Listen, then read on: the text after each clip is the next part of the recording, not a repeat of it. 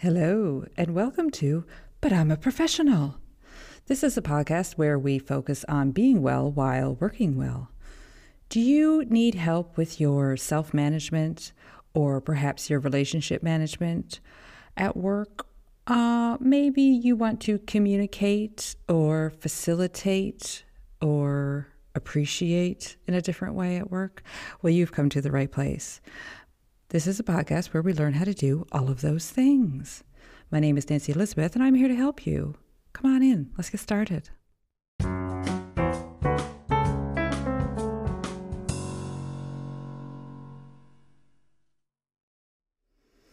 Yes, professional spaces, professional places, professional faces, having fun. Today we're talking about employee engagement, work engagement, I don't know what you want to call it, engagement in general. Now, I should say, while there's a clear and a useful relationship between engagement and productivity, today we're actually just sticking to engagement as it relates specifically to the experience of individuals, okay? So we're not really talking about the relationship between engagement and productivity as such. Okay, whether that turns into improved and increased productivity in your organization, great. But I'm more concerned about how we can think about engagement that makes us just, better off in the workplace and feeling less stressed in general. Okay, so a little bit of context setting, mainly to get our language right, as I always want to do at the beginning of these episodes. Let's think first from an academic perspective and talk a little bit about what's in the existing literature around this kind of thing. So in the corners of psychology, organizational psychology, work engagement it tends to be defined and it tends to be measured along the lines of something like this. A positive, fulfilling, work-related state of mind, a state of mind that is characterized by vigor, dedication, and absorption. Okay, so let's just do that again, real slow. Make sure that gets in there. So we're defining work engagement as, and we're measuring it as well, as a positive, fulfilling work-related state of mind. That positive, fulfilling work-related state of mind is characterized by vigor, dedication, and absorption. Okay? So that's, I'm sure there might be other working definitions somewhere, but that's what we're using today, yeah? Now, in keeping with the language front, I think also it would be important to make a quick note here on something called self-determination theory, because I have been using that to jump off into a lot of the points that we're talking about today, and I'll get into it more later on in the episode, but I think it's important to just get a general sense of what that theory argues, to better understand what I'm talking about. Okay, so self-determination theory, basically it's the theory that argues that humans have basic psychological needs in the same way that we have basic physiological needs. So if you think about, I'm sure you've encountered in your management training travels or somewhere in a workshop along the way, you've encountered Maslow's hierarchy of needs. And down at the bottom rung, there's the basic needs of like food and shelter. And until you have those, you sort of can't proceed up the hierarchy of the other needs, right? So it's the same kind of idea with the self-determination theory, that all humans have basic psychological needs as well. Okay, so this theory argues that we have three basic psychological needs, and those are autonomy, competence, and relatedness. Okay, So these three needs, autonomy, competence, and relatedness, are innate needs, and they're not learned, or they're not acquired through for example, your culture, your socialization, anything like that. They're out there. If you are human, you have these needs. Okay. And like I said, the idea is that just as you would become unwell if your physiological needs weren't met, i.e., if you were if you didn't have the right kind of food, you would suffer deficiencies and eventually become very unwell. This theory argues that the same is true, that you will become unwell if your psychological needs aren't met. Okay? So if you don't feel adequate autonomy, if you don't feel adequate competence, and if you don't feel adequate relatedness as a human, then you will suffer. All right? So that's the basis of that theory. Yeah.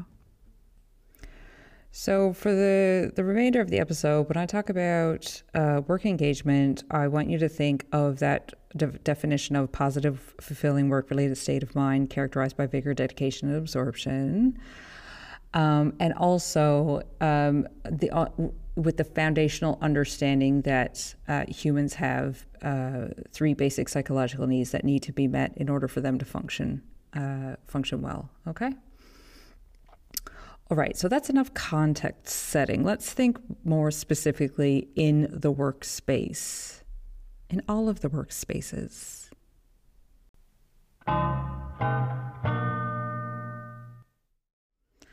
Okay, so more specifically, let's think what engagement and this self-determination theory that I was talking about, what it has to do with your professional self and your professional development.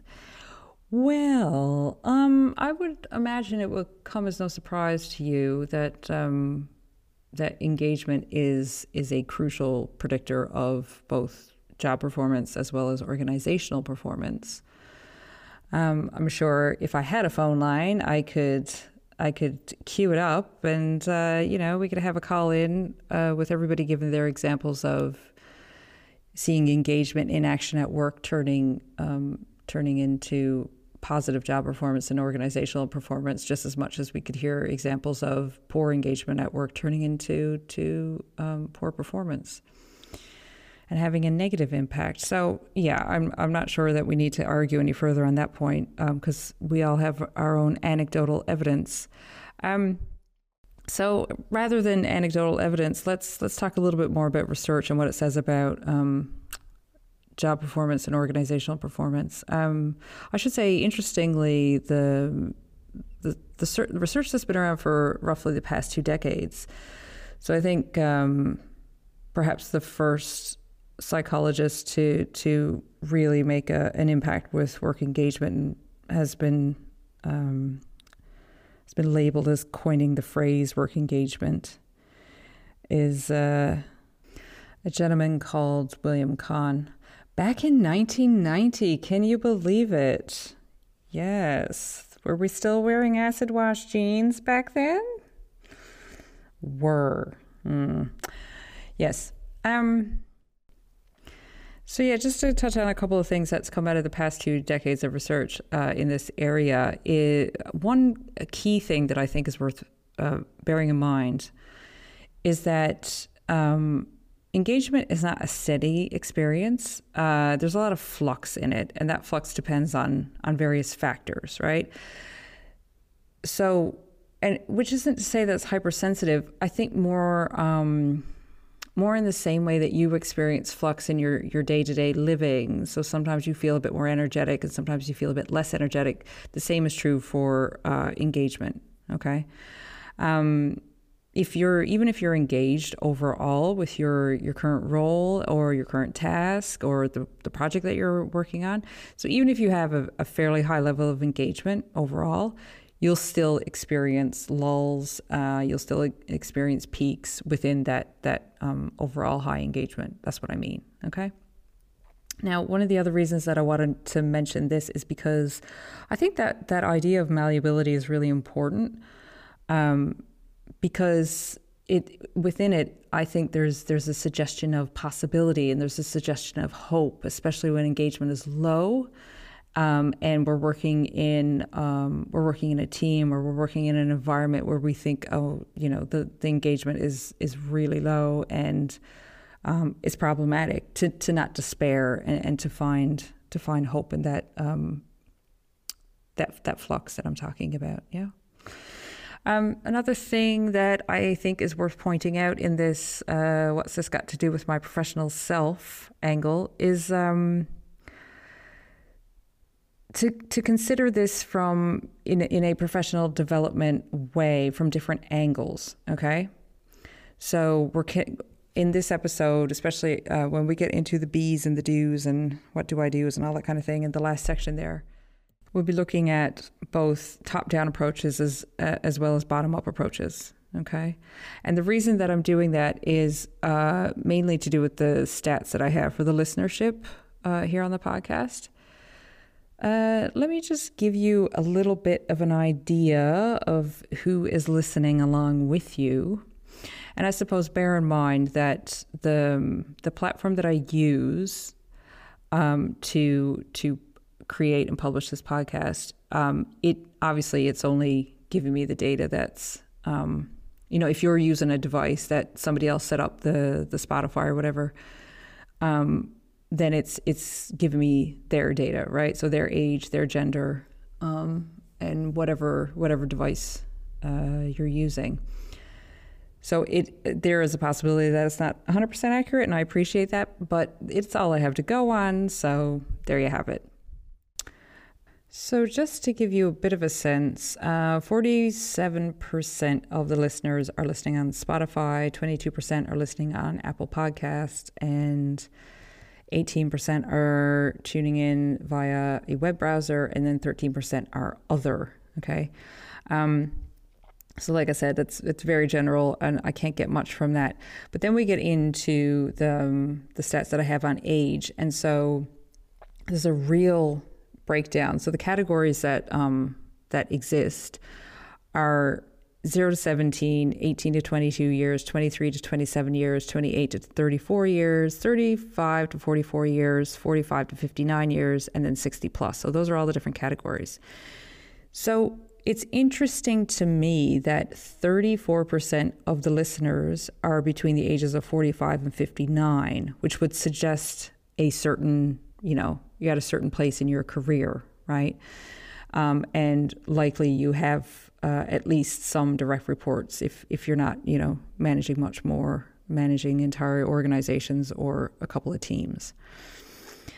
But then, spread across 23, like the three categories that's include 23 up until age 44, that's a huge spread as well. And that's representative of a massive range in career experience, right? And likely where you are, okay? So the 24% of listeners who are between the ages of 23 and 27, I have to think about what kind of work likely you're doing and, what it is that you need to hear, what kind of advice you're seeking by listening to a podcast like this and all that kind of thing, okay? So I suppose that is a very long way of saying when I think about how I shape each episode, I try to think about a bit more of a variety, unless it specifically says in the title something to do with leadership. I try to think a bit more about okay, if you are in that 23 to 27-year-old range, what is it that you need to help you in this particular area? Or if you're in that 45 to 59-year-old range, what are you after? What are you looking for in a podcast episode? Okay, so yeah, that's just a bit of insight into the planning that goes on here at But I'm a Professional, inside the brain of one young Nancy Elizabeth. Right.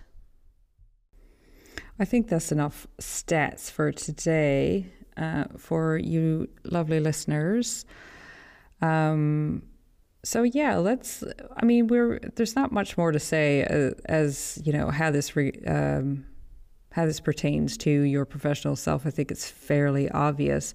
I just do want you to bear in mind that wherever you are in the hierarchy of your organization, there are opportunities for you to either do a top-down approach to improved engagement or a bottom-up approach to improved engagement. And also, likely for a lot of you, you can do both, okay?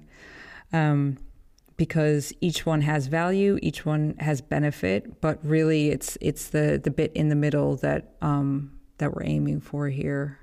If you want to see yourself and others doing the best that they can in the professional spaces that we occupy. Yeah. Right. Let's get into the do's.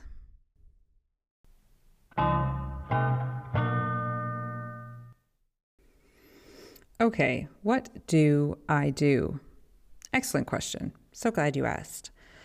I think perhaps let's start with the leadership role, and then we'll talk about the do's of non-leadership positions. But remembering what I said about, you can probably find things that you can do in both. Do you have your colored pens ready? Are you ready to draw your mind maps, your listicles, and any other graphic organizer that will help you? Yes? Great. Let's get started. Leadership role. What is the first thing that you should do in order to improve engagement? Well, I think the first thing we always need to aim for is to be the example, okay? And to remember that you can't get anybody else right if you're not right yourself, yeah? I think maybe too, especially in leadership positions, sometimes we forget that there are different types of leadership styles. It's not that we forget, that's not the right word. It's just, in the day-to-day business of, fighting the fires that you fight, it doesn't always occur to us that there are different types of leadership or different styles of leadership available to you. And that depending on context, depending on your organization, depending on your work, some styles will be more applicable than others. Okay, so I think, the first thing to consider as a leader around engagement is, what are you doing yourself? How are you setting the example? Get yourself right. But then also as a sort of a subtitle to that, considering what kind of leadership you're using, leadership style you're implementing. I think for something like engagement, and of course this is going to come down to the context that you're working in, but something like transformational leadership is usually really effective. For those of you in the cheap seats, transformational leadership is, it's a style that focuses on what are the components? Individual consideration, inspirational motivation, and intellectual stimulation. So those are your leader behaviors in transformational leadership style. And the idea is that those leader behaviors will transform the standards and values of employees. And it will also persuade them to achieve organizational goals and to go beyond their individual interests, okay? If this sounds like something that you could do with your team or in your position, then I highly recommend you do a quick, fierce Google on transformational leadership and, see if that's something that would work for your situation. Okay. I would say that's probably better for people who are managing sort of at a higher level, like you're managing managers, you know what I mean? You don't have like a command of 150 people or something like this. That would not work. So consider yourself and get yourself right, and also consider your leadership style. Oh, also, if you haven't particularly developed leadership style, then maybe start thinking about which one best applies and learn about a few options. Okay. All right. The next thing that you can do in a leadership position is to identify what's missing in your team. Okay. So the three basic psychological needs that I talked about off the top of the episode, the autonomy, competence, and relatedness. which ones do you see missing in your team? Okay, and then follow up. How can you participate in shaping these, meeting these basic psychological needs? Okay, because once you get closer to meeting them, or your team gets closer to meeting them, then you are in a much better position to achieve organizational performance goals. Yeah.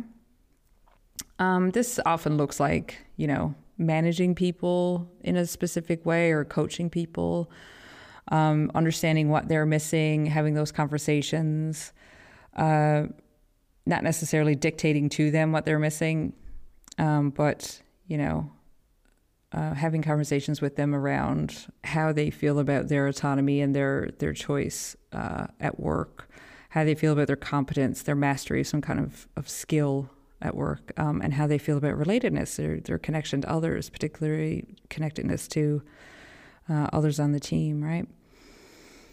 I think as well, back to the managing managers, that this requires training, appropriate training for them too, to make sure that it's not just you doing all of this good work, that it happens with your managers, and then that positive impact sort of cascades down.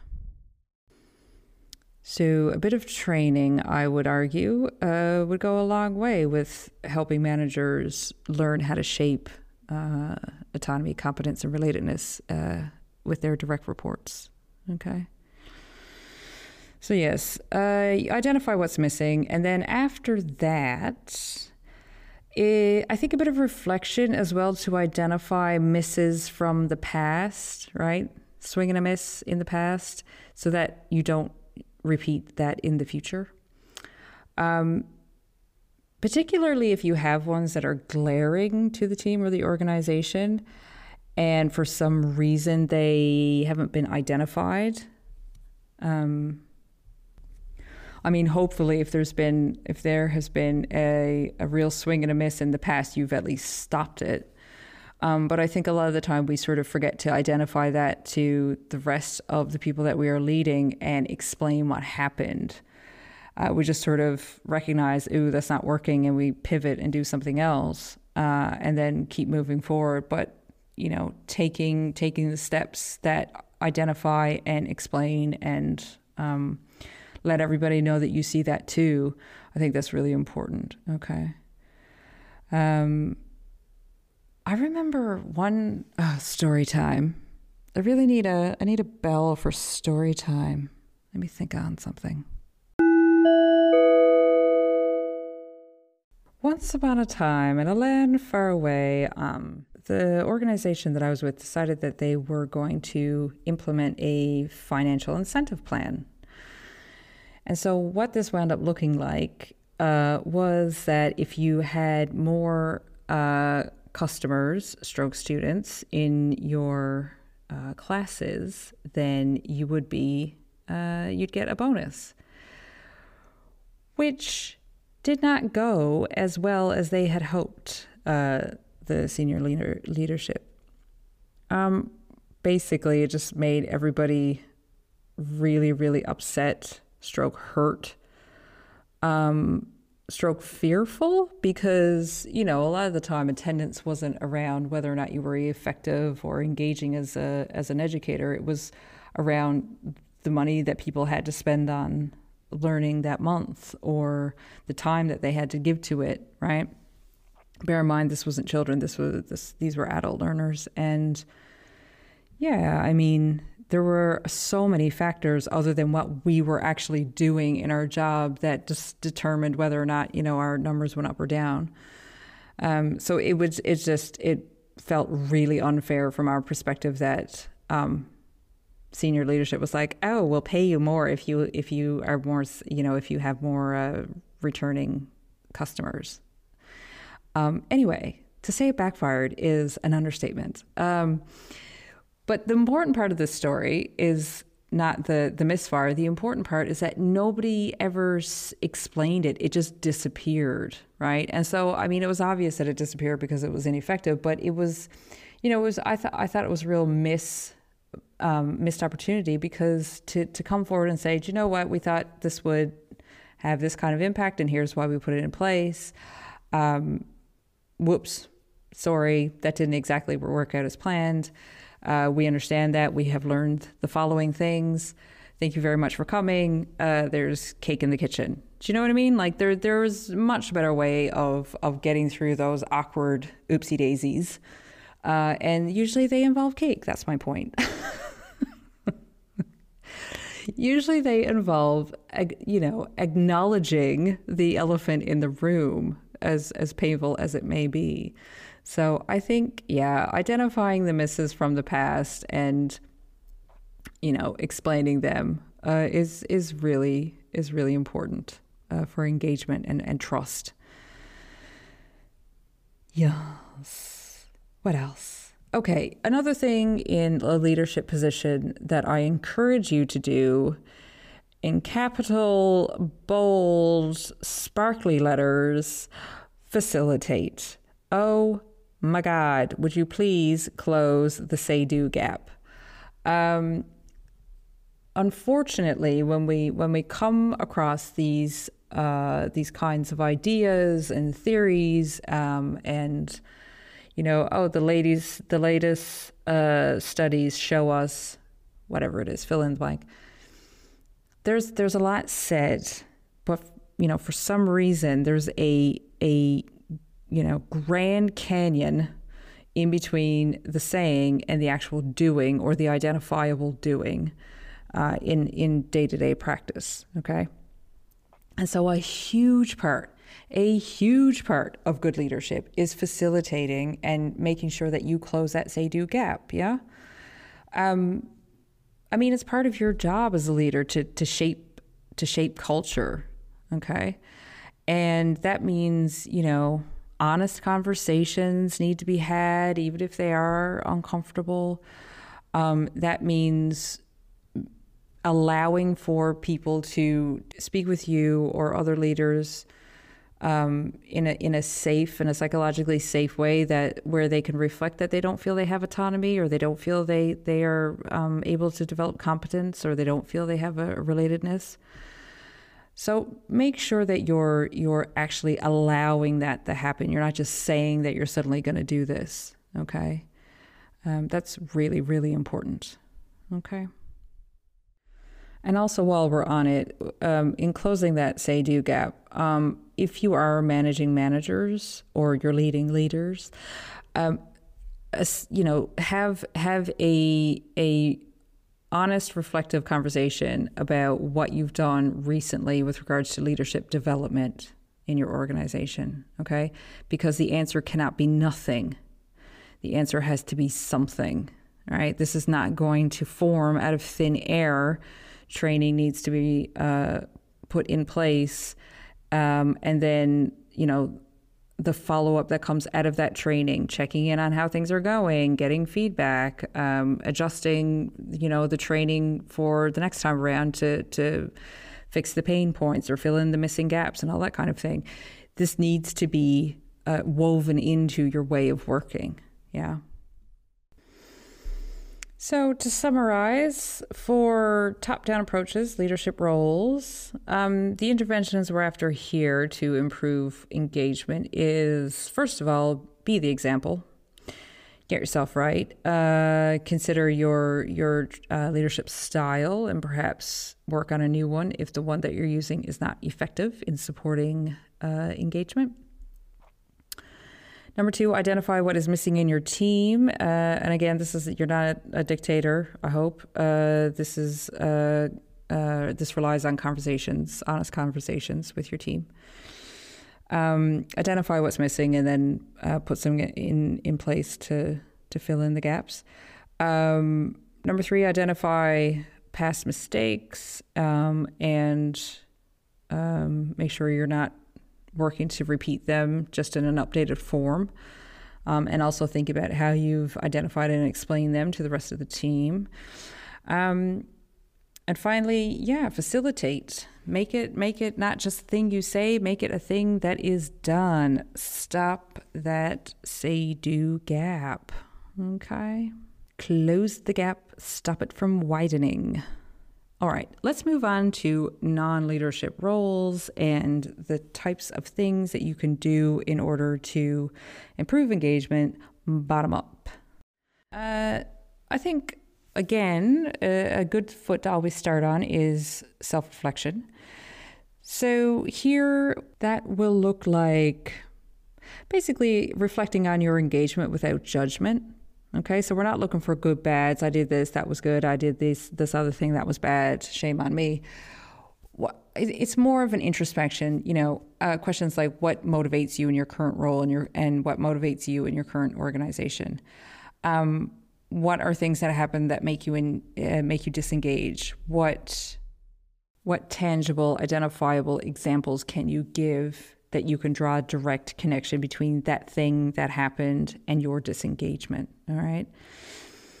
I think sometimes too, because, we've talked about this a lot on the podcast, the limitations that we come up against when we're assessing, we're not assessing here, when we're reflecting on ourselves.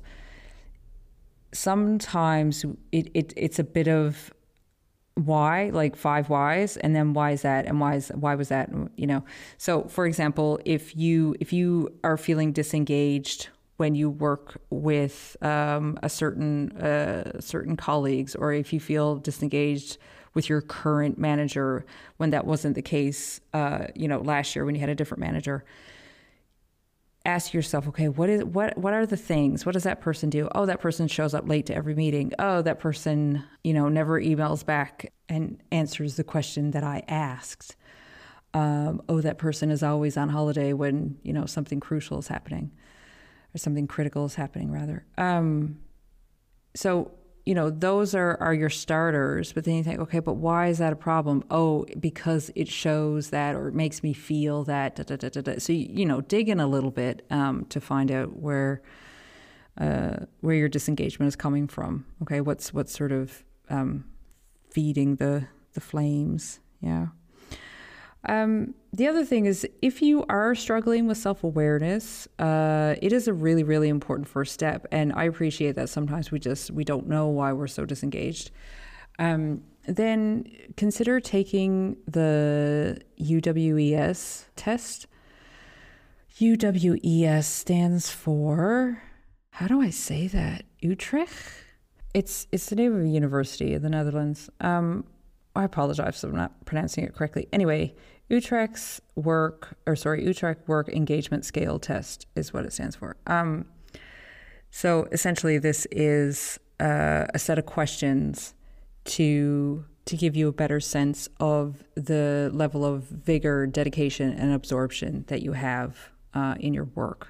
Okay, if you Google it, you can find it.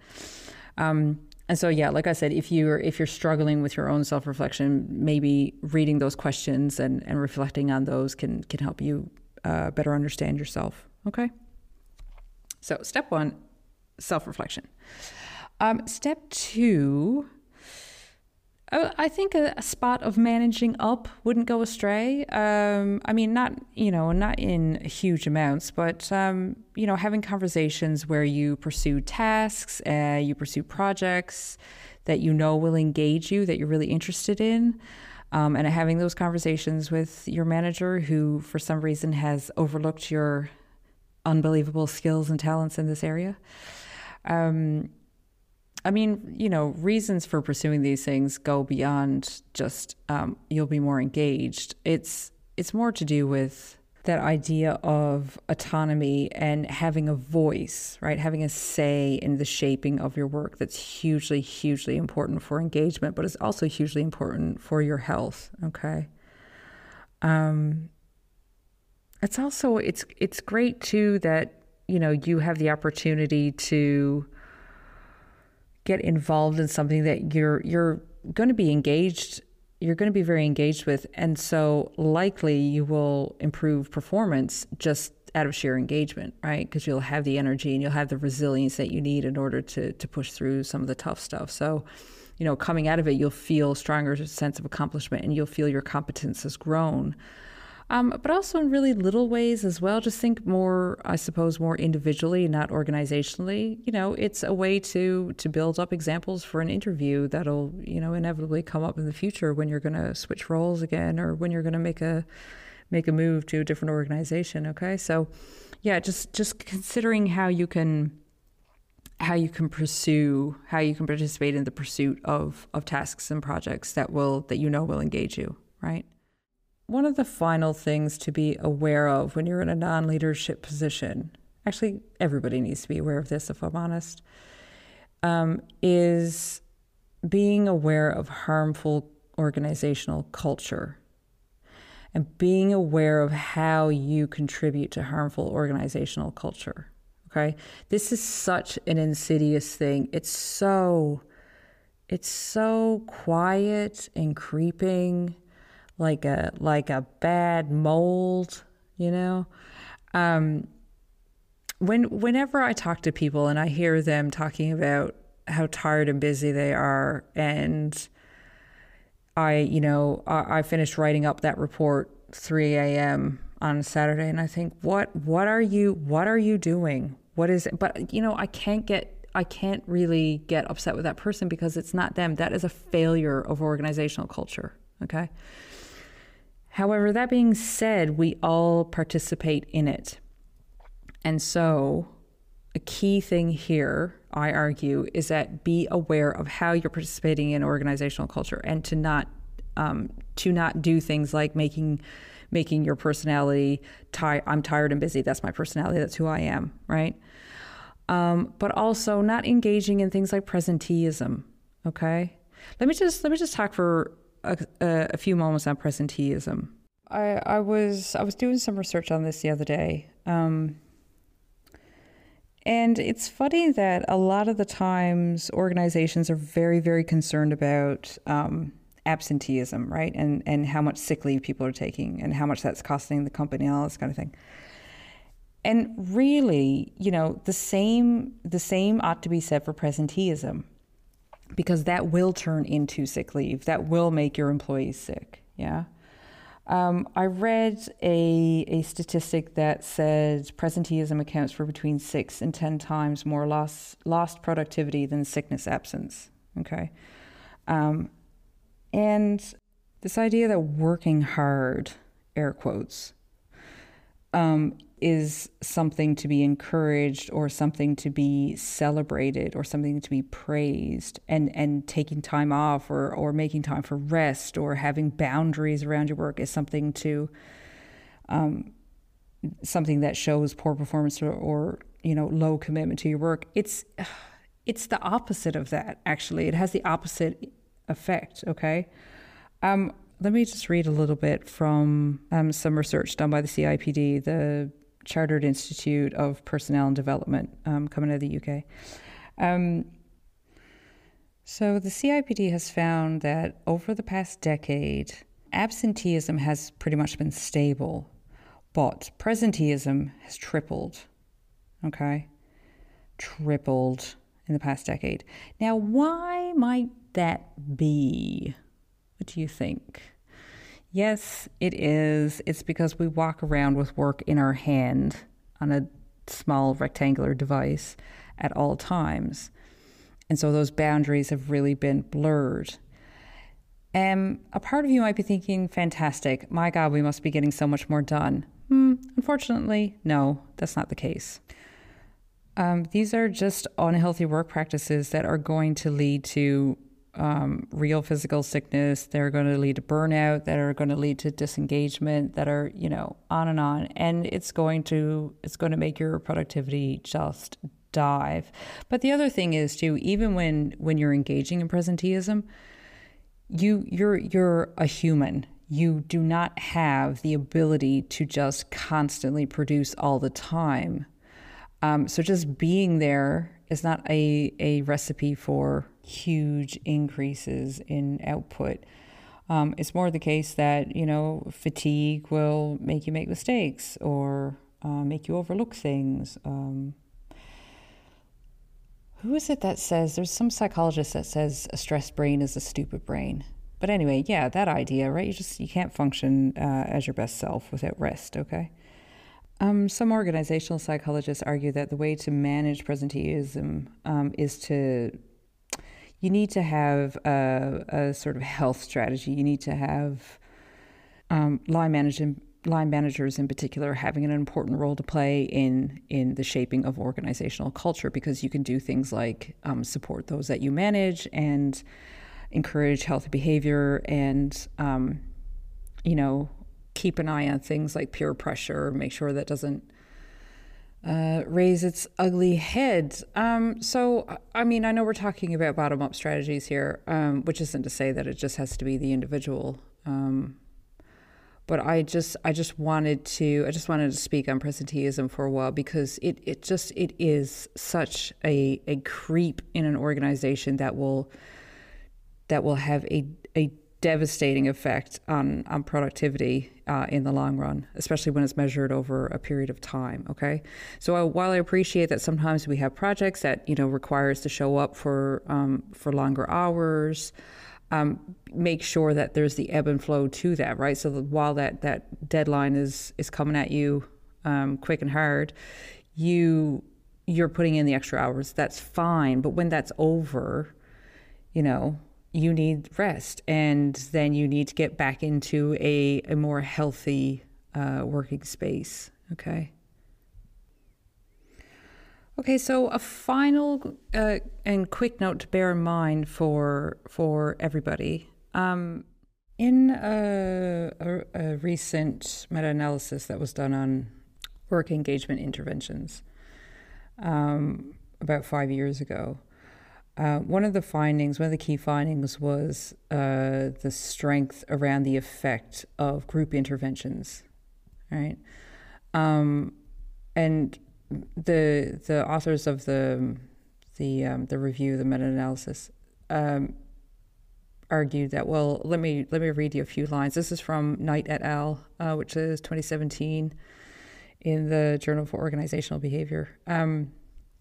So it says, quote, "A possible explanation for the strength of the effect for group interventions is that they effectively influence certain work engagement antecedents, such as social support and influence in decision making. An increase in these resources could boost work engagement and protect against negative outcomes such as burnout and stress," end quote. So I think that points out a couple of key things. It pulls together a lot of the stuff that we've discussed in this episode today, the stuff around self-determination theory and, a leadership style of how to encourage and facilitate the improvement of basic psychological needs in your team. And how what that looks like in the work culture and the organizational culture and environment, right? Leading to less burnout and less stress and those kinds of things. Obviously, a group intervention will provide opportunities that individual interventions won't. And so, when I talk about like having a voice and being able to voice opinion and stuff like that, you get to do that in a space where you are also developing relationships with others, and you're increasing your resources, the resources of support and influence and things like that, which hopefully will lead to positive outcomes. And something like that is hugely, hugely effective when it comes to increasing engagement, or improving engagement rather, and that improvement in engagement leading to improved job performance as well as organizational performance. Okay? So, who knew, who could predict us humans, us social creatures would perform better and would benefit more from a group intervention? Quelle surprise now. Yes. Okay. So just if we can review the steps that you can take in a non-leadership role to improve your engagement would be to reflect on it, perhaps do the UWES test to get some help with your reflection. To also engage in a little bit of managing up, to pursue tasks that you know will engage you. And to be aware of how you're participating in either the shaping of organizational culture, whether it's negative or positive, and how you can participate in turning that around. Okay, both for yourself and others. All right, that's a long enough list, I would argue.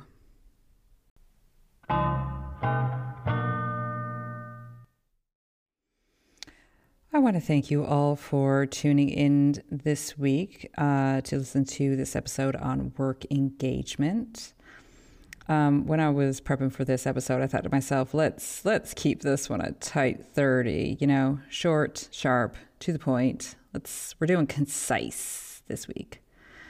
I'm not entirely sure I have achieved that, but it is important to try, professionals. If you are interested in more of my thoughts and engagement, you can follow me on Twitter at @ButI'mAProfesh. Similarly, you can find the notes for this and every other episode on my Patreon, patreon.com/Nancy Elizabeth. I wish you a very engaged week at work, and look forward to seeing you back here next time. Thanks for listening. Remember that sharing is caring. Have a great week. See you next time. Goodbye.